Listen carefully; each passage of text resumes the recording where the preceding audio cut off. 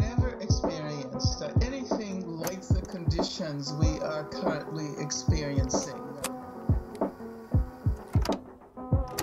I am mentally, spiritually, physically, emotionally, intellectually, and academically developed and acutely aware of the condition of African people throughout the entire world.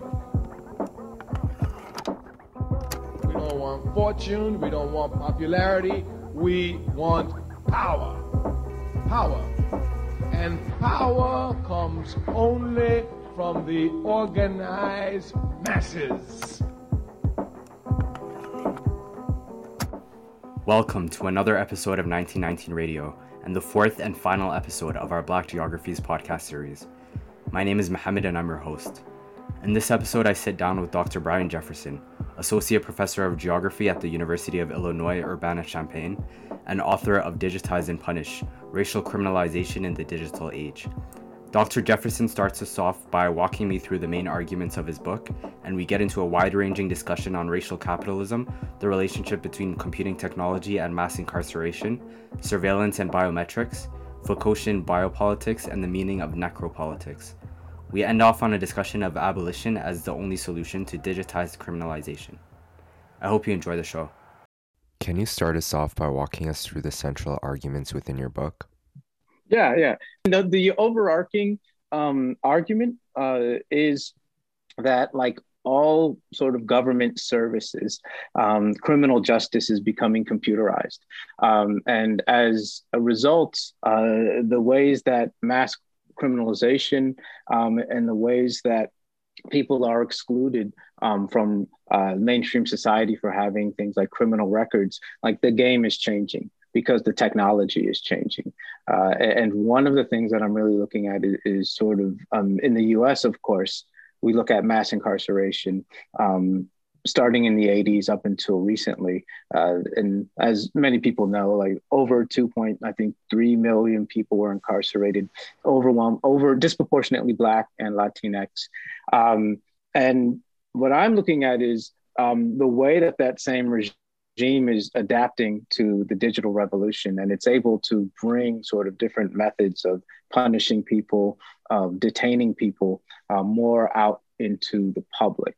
Into the public space, into public housing, into streets, into communities, into educational facilities like high schools in specific, but not only. So through technology. So for me, the book is looking at sort of how the sort of wedding of digital technology and mass criminalization in this country is transforming the ways in which we sort of penalize or surveil or sanction people of color, poor people of color, to such a disproportionate extent. And then one of the main arguments is that this sort of shifts the game when it comes to abolition, activism, decarceration, decriminalization, immigrant rights, etc. You know, the different sort of activist movements that are looking at groups of people who are punished and penalized disproportionately. Sort of what I was trying to say is you know, this is the marriage of technology and these policies change the game, so they change sort of how we have to approach fighting it and looking for it. So that would be the basic argument. My next question is, how do the racist logics of the past continue to persist? Yeah, so a lot of the work I was reading about algorithmic governance and about control society, which looks at how computers are changing the way that power operates. A lot of that work, especially from Western scholars and Western white scholars, argue that a lot of the sort of old categories by which people were organized or by which people were separated are starting to break down. And the basic argument is this: it's that, okay, power doesn't just look at you because of your race. It could be your race, your gender, your credit score, your educational attainment, and it creates these profiles, and then it operates on us on an individual basis. So when I said that, that line is trying to push back against the trend and say, no, like, first of all of those different categories are proxies of race, at least in the United States. They all share correlations, positive correlations or negative correlations with racial identification. So that was sort of first the part of the argument. The second part of the argument is that, if we think about it individualistically, then we sort of lose the ability to talk about group disparities. And in my opinion, politics is about group disparities. It's not about individuals, it's about groups. And I think a lot of the sort of the algorithmic governance stuff, and even if you look at some arguments, say there are no more individuals, they're just individuals, right? They're different data packets. And in my view, that's going too far, especially in the case that I'm looking at. Old categories, race, gender, nationality, these things still weigh heavily upon the way people are treated, what opportunities they get, and their relation to the state. So, I just, at the time, I felt there's a trend of a lot of more of the digital studies and algorithmic governance studies, people, in surveillance capitalism, in Zuboff's book, she says quite bluntly that race is no longer a major factor in the way that power operates. That was really probably the line where I was like, oh, wait a second, like, that's clearly not the case, right? That line is sort of trying to push back against the idea that race is becoming less important, or any, religion is not becoming less important if you look around the world. So a lot of those categories that come from colonialism, like indigenous people, right? They didn't call themselves indigenous. The Europeans called them indigenous. Black people, we didn't call ourselves Black. They called us Black, right? Et cetera, et cetera. Those categories are still alive and well. And what I was trying to do in the book is to not only say that the technology are used to reinforce those identities and the divisions between those groups, but also to show empirically, look, I can crack open the algorithm and show you that it actually does have race in it. I think it's not even just having to say a racial logic. Race is literally programmed into the software I was looking at. What role does computer technology play in the rise of mass incarceration, given that the development of early computer systems coincided with the beginning of the war on drugs in the 1970s? So mass incarceration, this might seem obvious, but then it just became more obvious in doing the research. It would not have been possible without, telecommunications infrastructures first, but then secondly, computer systems. Because one of the things that happened especially in the 80s, you start to see towards the mid to late 80s in the US, is so many people are being incarcerated that the paper systems, file cabinet systems are being overloaded. And you're getting these bottlenecks in courts as pre-trial, but also in prisons, trying to keep inmates, all of their paperwork together. There's an overload because they're incarcerating so many people. So computer technology enabled coordination on such a mass scale of something like mass incarceration. First of all, that was sort of the first argument that I don't know that, if digital technology did not exist, mass incarceration would have looked different. They kind of turned to it to save the system from collapsing because it was becoming too big, to make it more efficient, make it more cost effective, et cetera. So, that's the first thing with the computer technology. And then as we so that's like 80s, then as we shift more into the 90s, this is when big tech really starts, rising as one of the biggest sectors in the economy. And, from there, the tech companies are, of course, coming to the authorities. Hey, we got this piece of technology. We got this piece of technology. And, one of the things I talk about in the book, that a lot of the technologies that the companies were making were, the research and development was funded by taxpayer money. So, it's not only that the technology enabled mass incarceration and mass criminalization, but also there's an economic incentive from the IT companies to perpetuate these systems because they have to buy cameras, they have to buy offender databases and all the like. One fascinating element you describe within your book is the way in which smart city infrastructure is designed to allow cities to administer communities as carceral spaces. Can you? Yeah. So, and this is, there's a lot of great work on this. But as sociologists, I think there's some good sociology, and they talk about how the prisonization of communities, mostly low-income Black and Latinx communities in the U.S. And there's been a sense that in many different ways, the communities are becoming more like prisons. And a lot of the work that previously that I was reading, they were talking about the bars or the gates in public housing. They were talking about little mini stations, police stations for public housing, and these types of things. So what I was hoping to contribute was to show the infrastructure, the technical infrastructure, the cables, the cameras, the satellites, etc. Of course, the ankle bracelets, the data centers, the real-time crime centers. And what I really wanted to do was trace in a very sort of, trace the actual infrastructure that was being and continues to be built up in these communities to sort of build off of this idea that they're becoming more like prisons. So, for instance, a big thing, of course, is privacy when it comes to digital technology. And, we get our personal data stolen and they sell it to whoever. But if you're in a low-income public housing unit, in the communities I was looking at, they have cameras inside their houses. Inside their living spaces, inside the public housing units, right? In the hallways, they have ankle bracelets.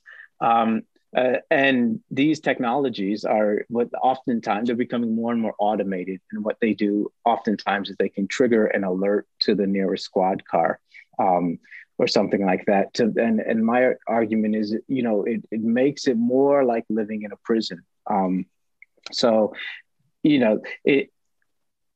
I'm looking at an application of digital technology that I think is different than, mainstream, a lot of mainstream concerns, and at least in the US. I'm looking at specifically how it impacts criminalized groups. One of the ways that it does is it puts more of, it enables the authorities to have a tighter grip over people's living spaces, over public space, particularly poor people, and then also in financial sectors. What are the material impacts of digitization of penal records on former offenders and those in community with them? Yeah, and so that's connected to the previous question as well, because now, if you apply for a job, employers oftentimes will do background checks. I learned a little bit about the background check industry, which is another sort of tech industry that's a player in this story.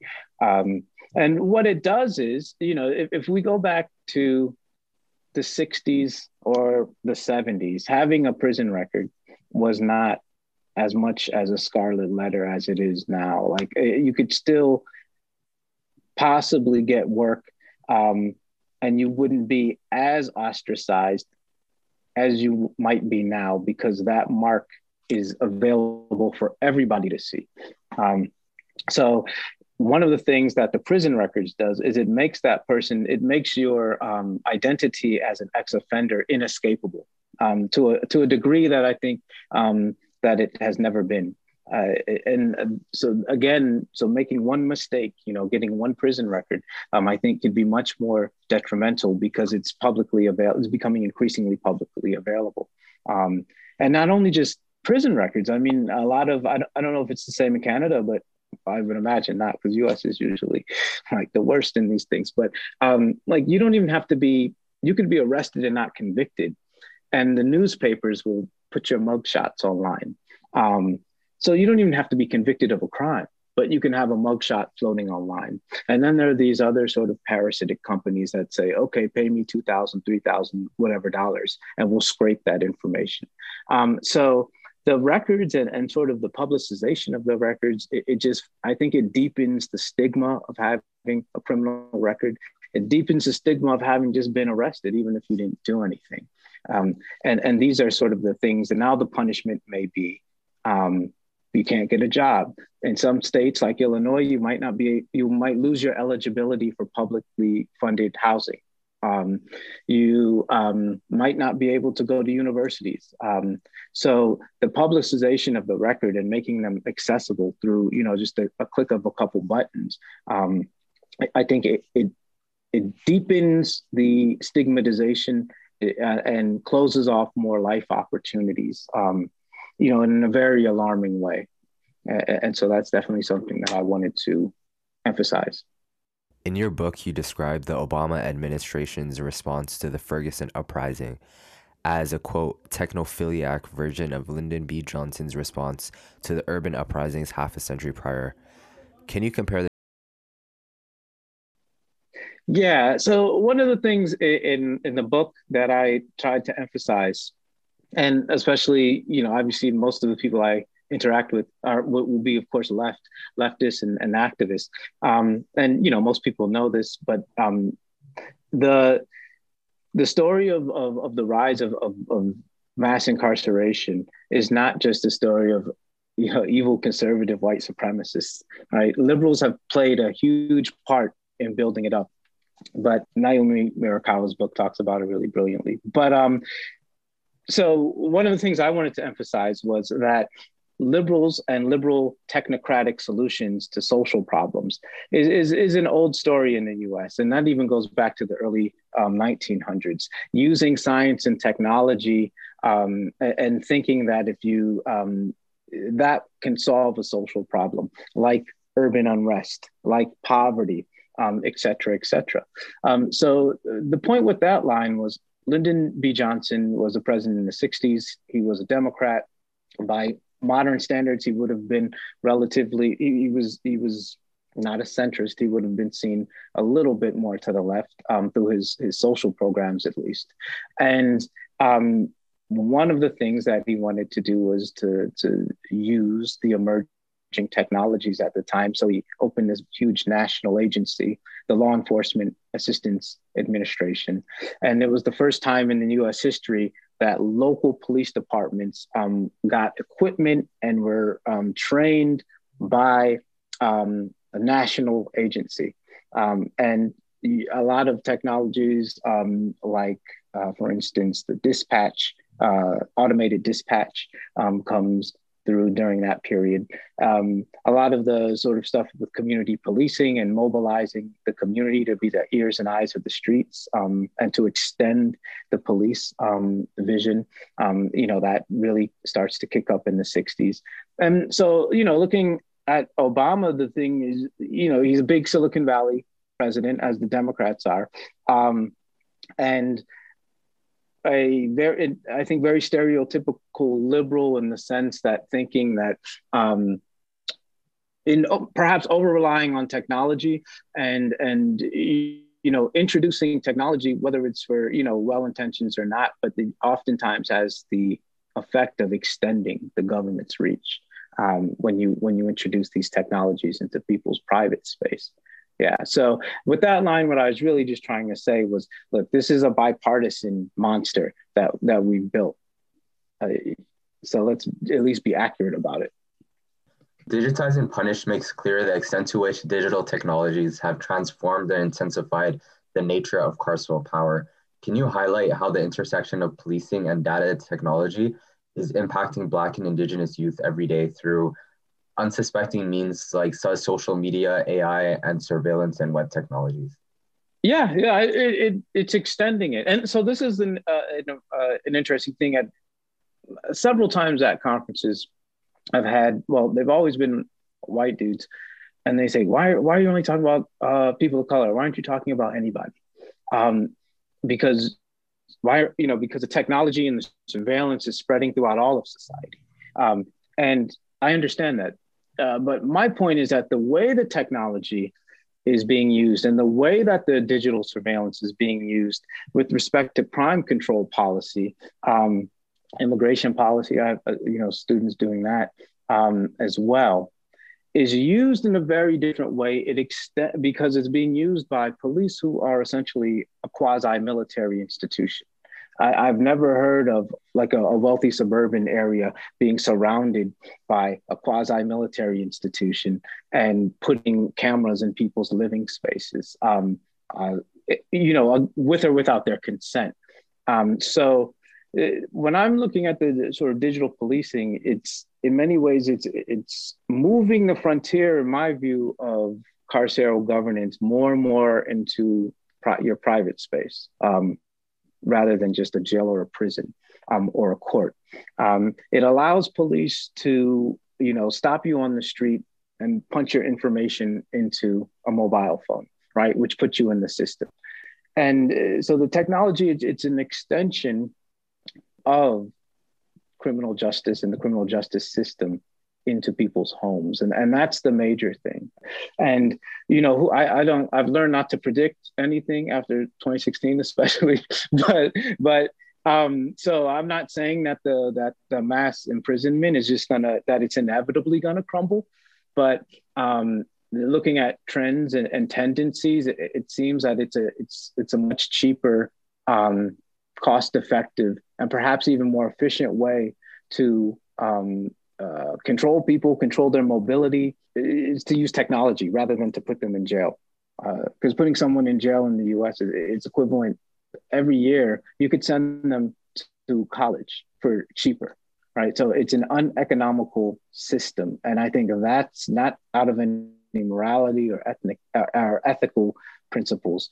But I think because of money, I'm sort of anticipating more and more of a shift of mass incarceration from these traditional institutions into technology, via these various technologies.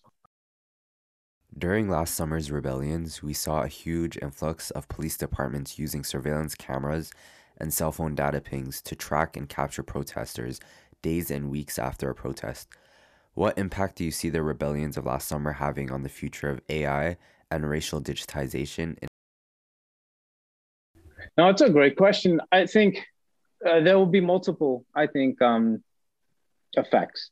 One effect, I think, on a positive note, is seeing the power of social networking and seeing the ability of, an organization, which is BLM, which has exploded into a globally recognizable symbol that people with other struggles are able to identify with, and making our struggles visible to one another, creating the conditions in which we can build bridges across of our struggles. That's what I think the major upshot of this last round of rebellions is, right? You had people, there's Hong Kong people, protesters, were waving BLM, right? And then we got to see what they were doing, right? Through the technology. And so I would, if there's any the hopeful part of me would like to think that creates a new sort of playing field for us to cooperate to try to create more just and democratic and equitable institutions. The bad part is the surveillance will continue to extend, and privacy will continue, I think, to be sacrificed. And what you post on social media and what you post on, and perhaps what you email, like what you text, these things more and more, well, they already are accessible by the state. So, I think when we think of activism, and especially, if you're an activist and, radical left-wing or even liberal activist, I think you're always positioned against the status quo. I think that's sort of that comes with the territory. So as the surveillance expands, I think that there's this cat and mouse game of activists are going to have to come up with, new ways of skirting the dragnet, new ways of getting around their surveillance. But I think that's all. I am a firm believer that politics is never over. As long as you're a human and you're alive, there's going to be politics, and there's going to be power, and there are going to be unequal relations. And those relations are maintained by different tools. and I mean, this is sort of, I guess, the bigger argument of the book, which is not groundbreaking or anything, but the tools are changing. So the strategies of I think, trying to circumvent them have to change as well. Is there anything we could do to mitigate our vulnerability? I don't use social media. I mean, you could do that, but it's the surveillance state is affecting in a let's say in the U.S. or in Canada. I would imagine it's affecting everyone. Rich, poor, indigenous, white, whatever. So, all of our privacy is being sacrificed. So, I think one of the ways that to try to push back is to link these struggles against the extension of surveillance. And for some people, it's about personal data and Facebook. For others, it might be they're forced to wear an ankle bracelet. These are very different circumstances and very different histories.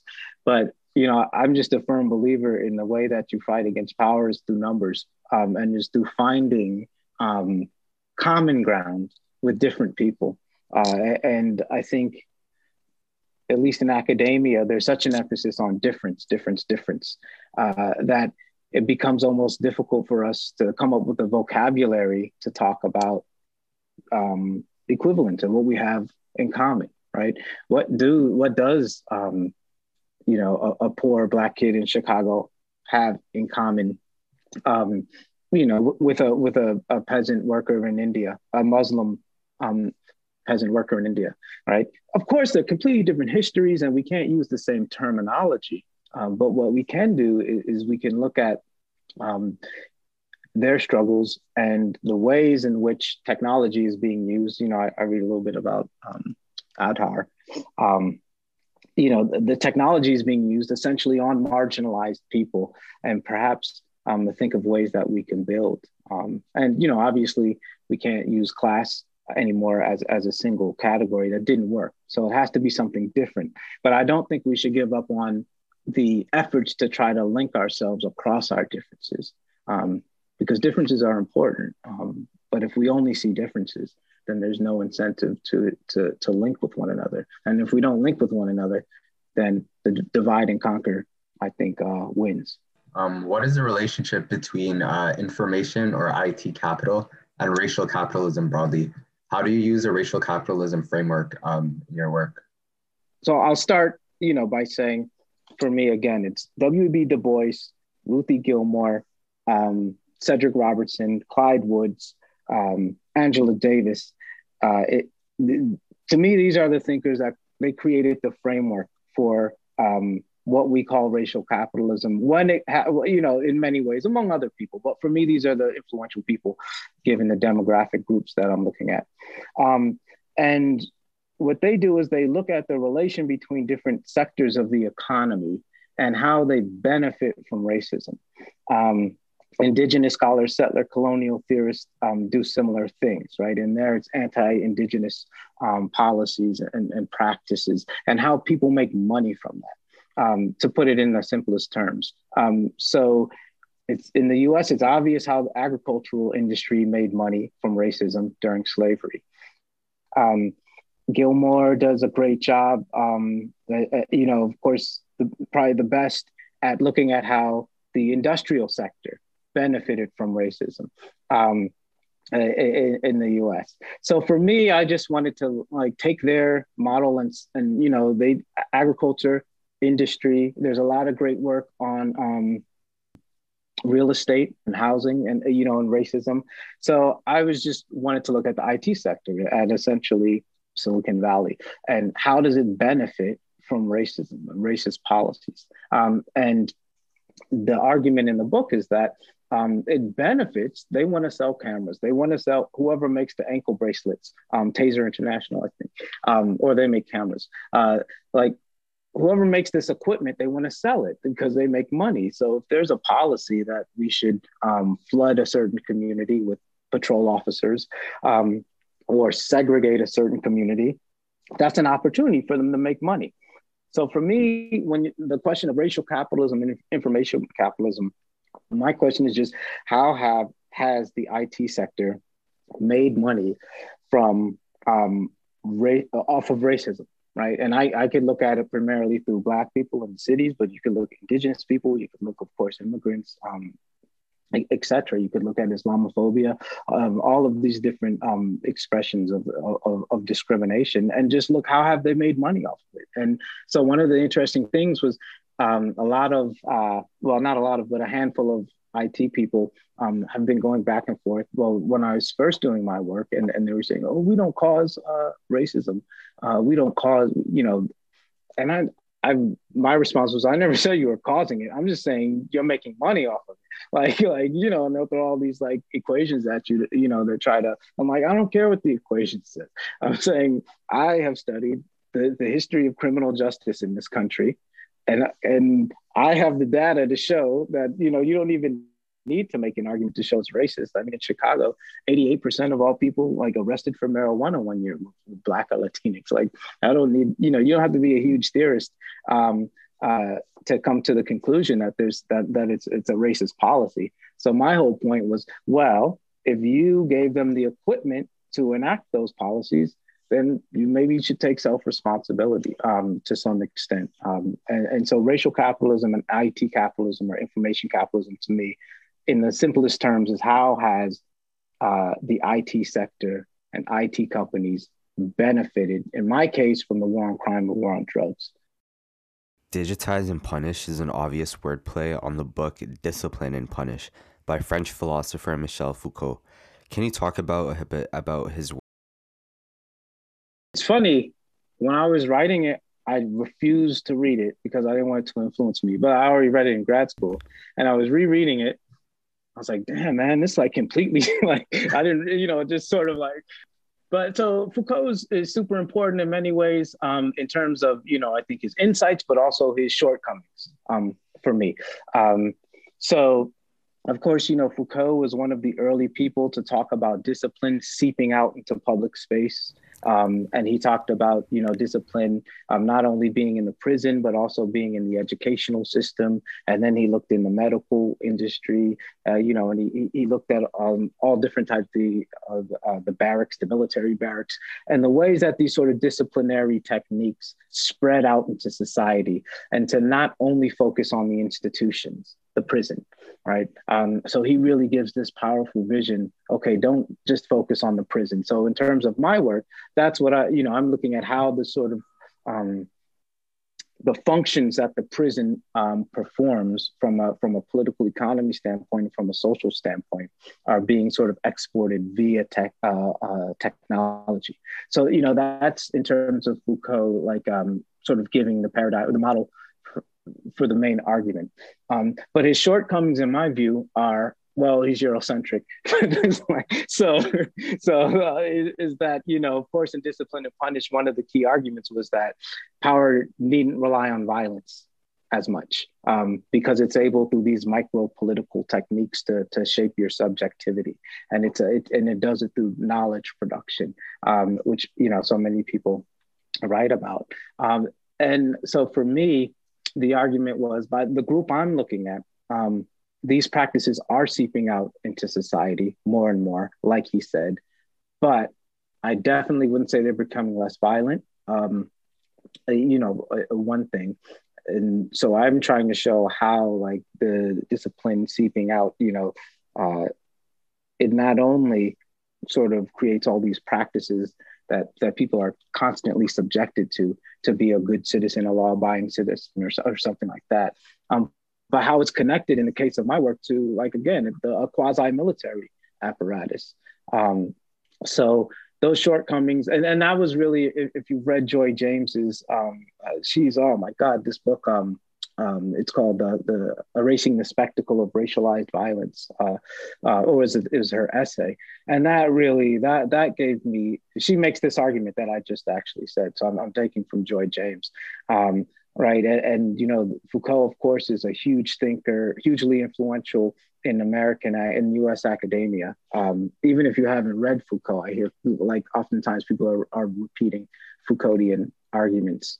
I've heard people say, we can't read white male totalizing theory because power knowledge is everywhere.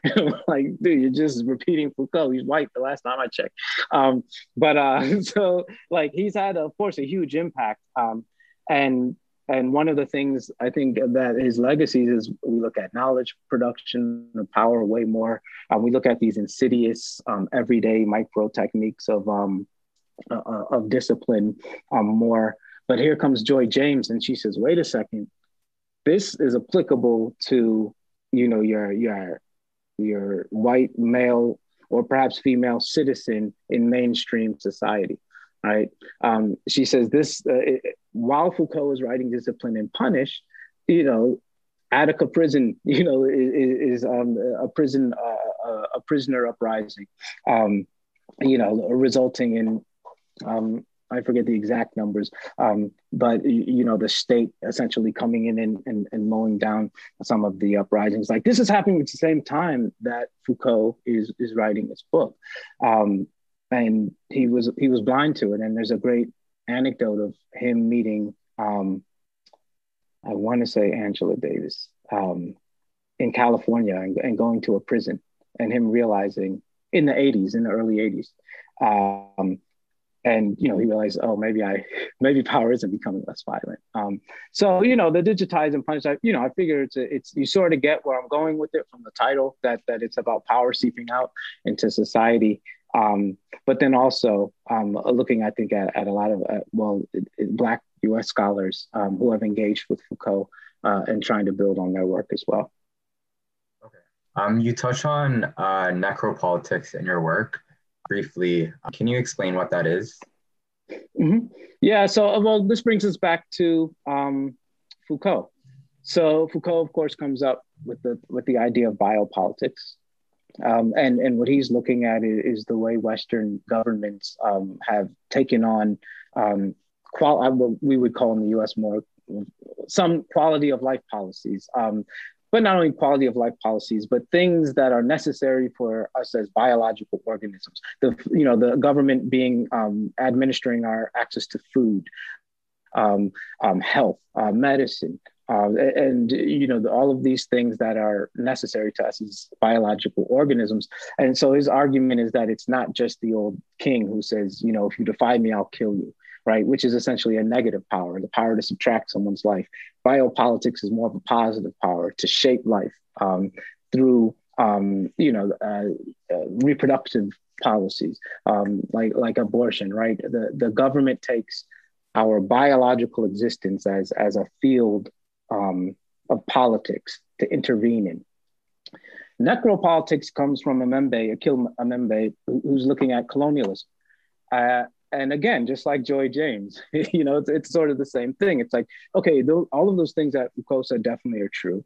But, right, and I understand his essay, his book, now it's a book, it was originally an essay, to say, the power to kill is still very central to Western governance, especially he's looking in colonies, during a similar time period.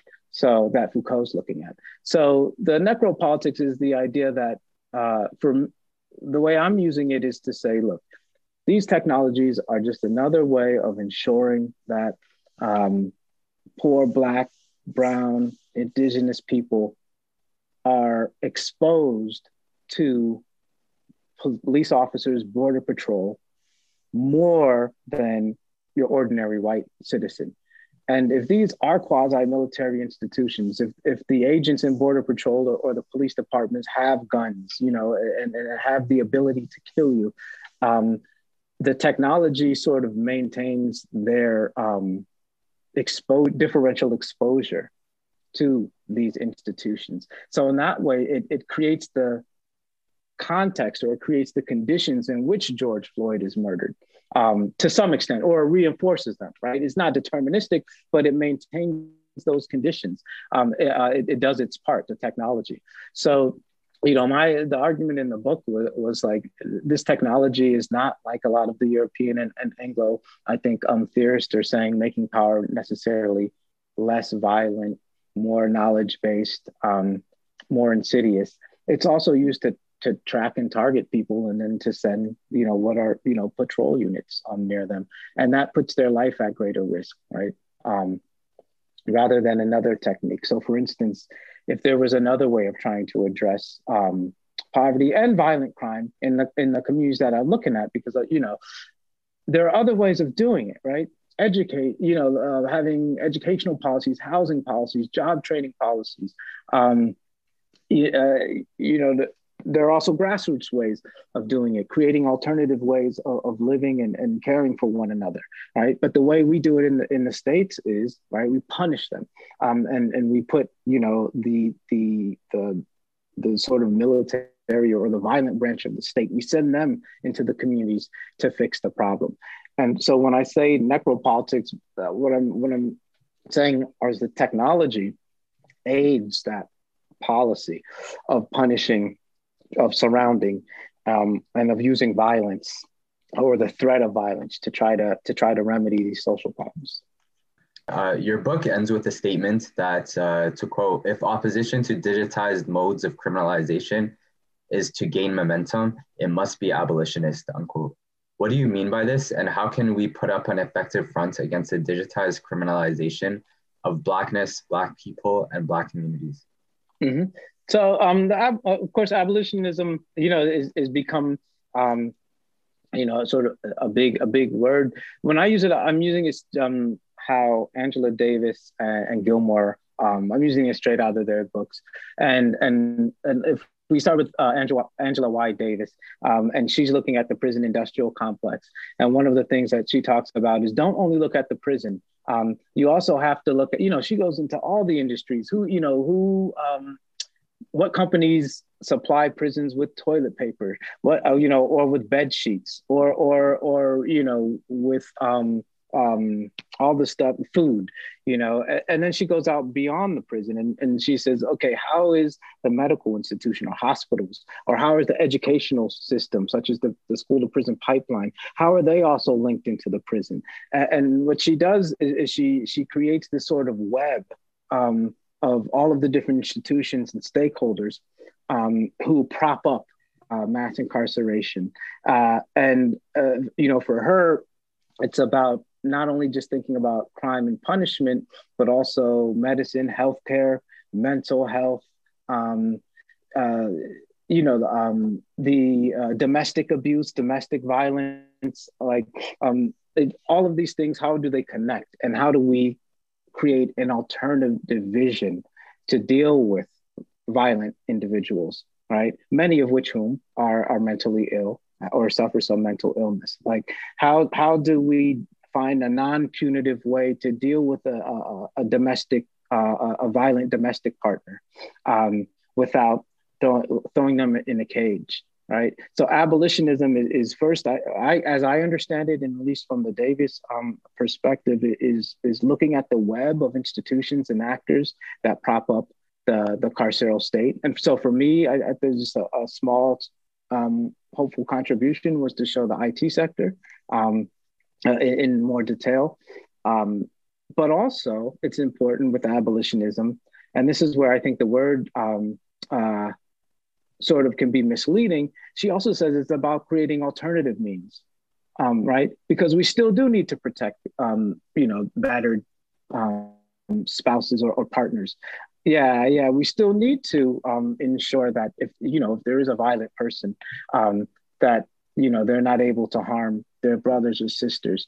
But it's abolishing the way that we deal with those problems, and trying to institute more life-affirming ways.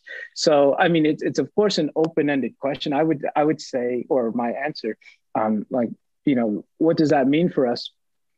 One thing I also believe, it's very understandably common for academic, if you write an academic book, they say, okay, what's the solution to all of this terrible stuff you're talking about? And it's completely, and I think that's a very good impulse.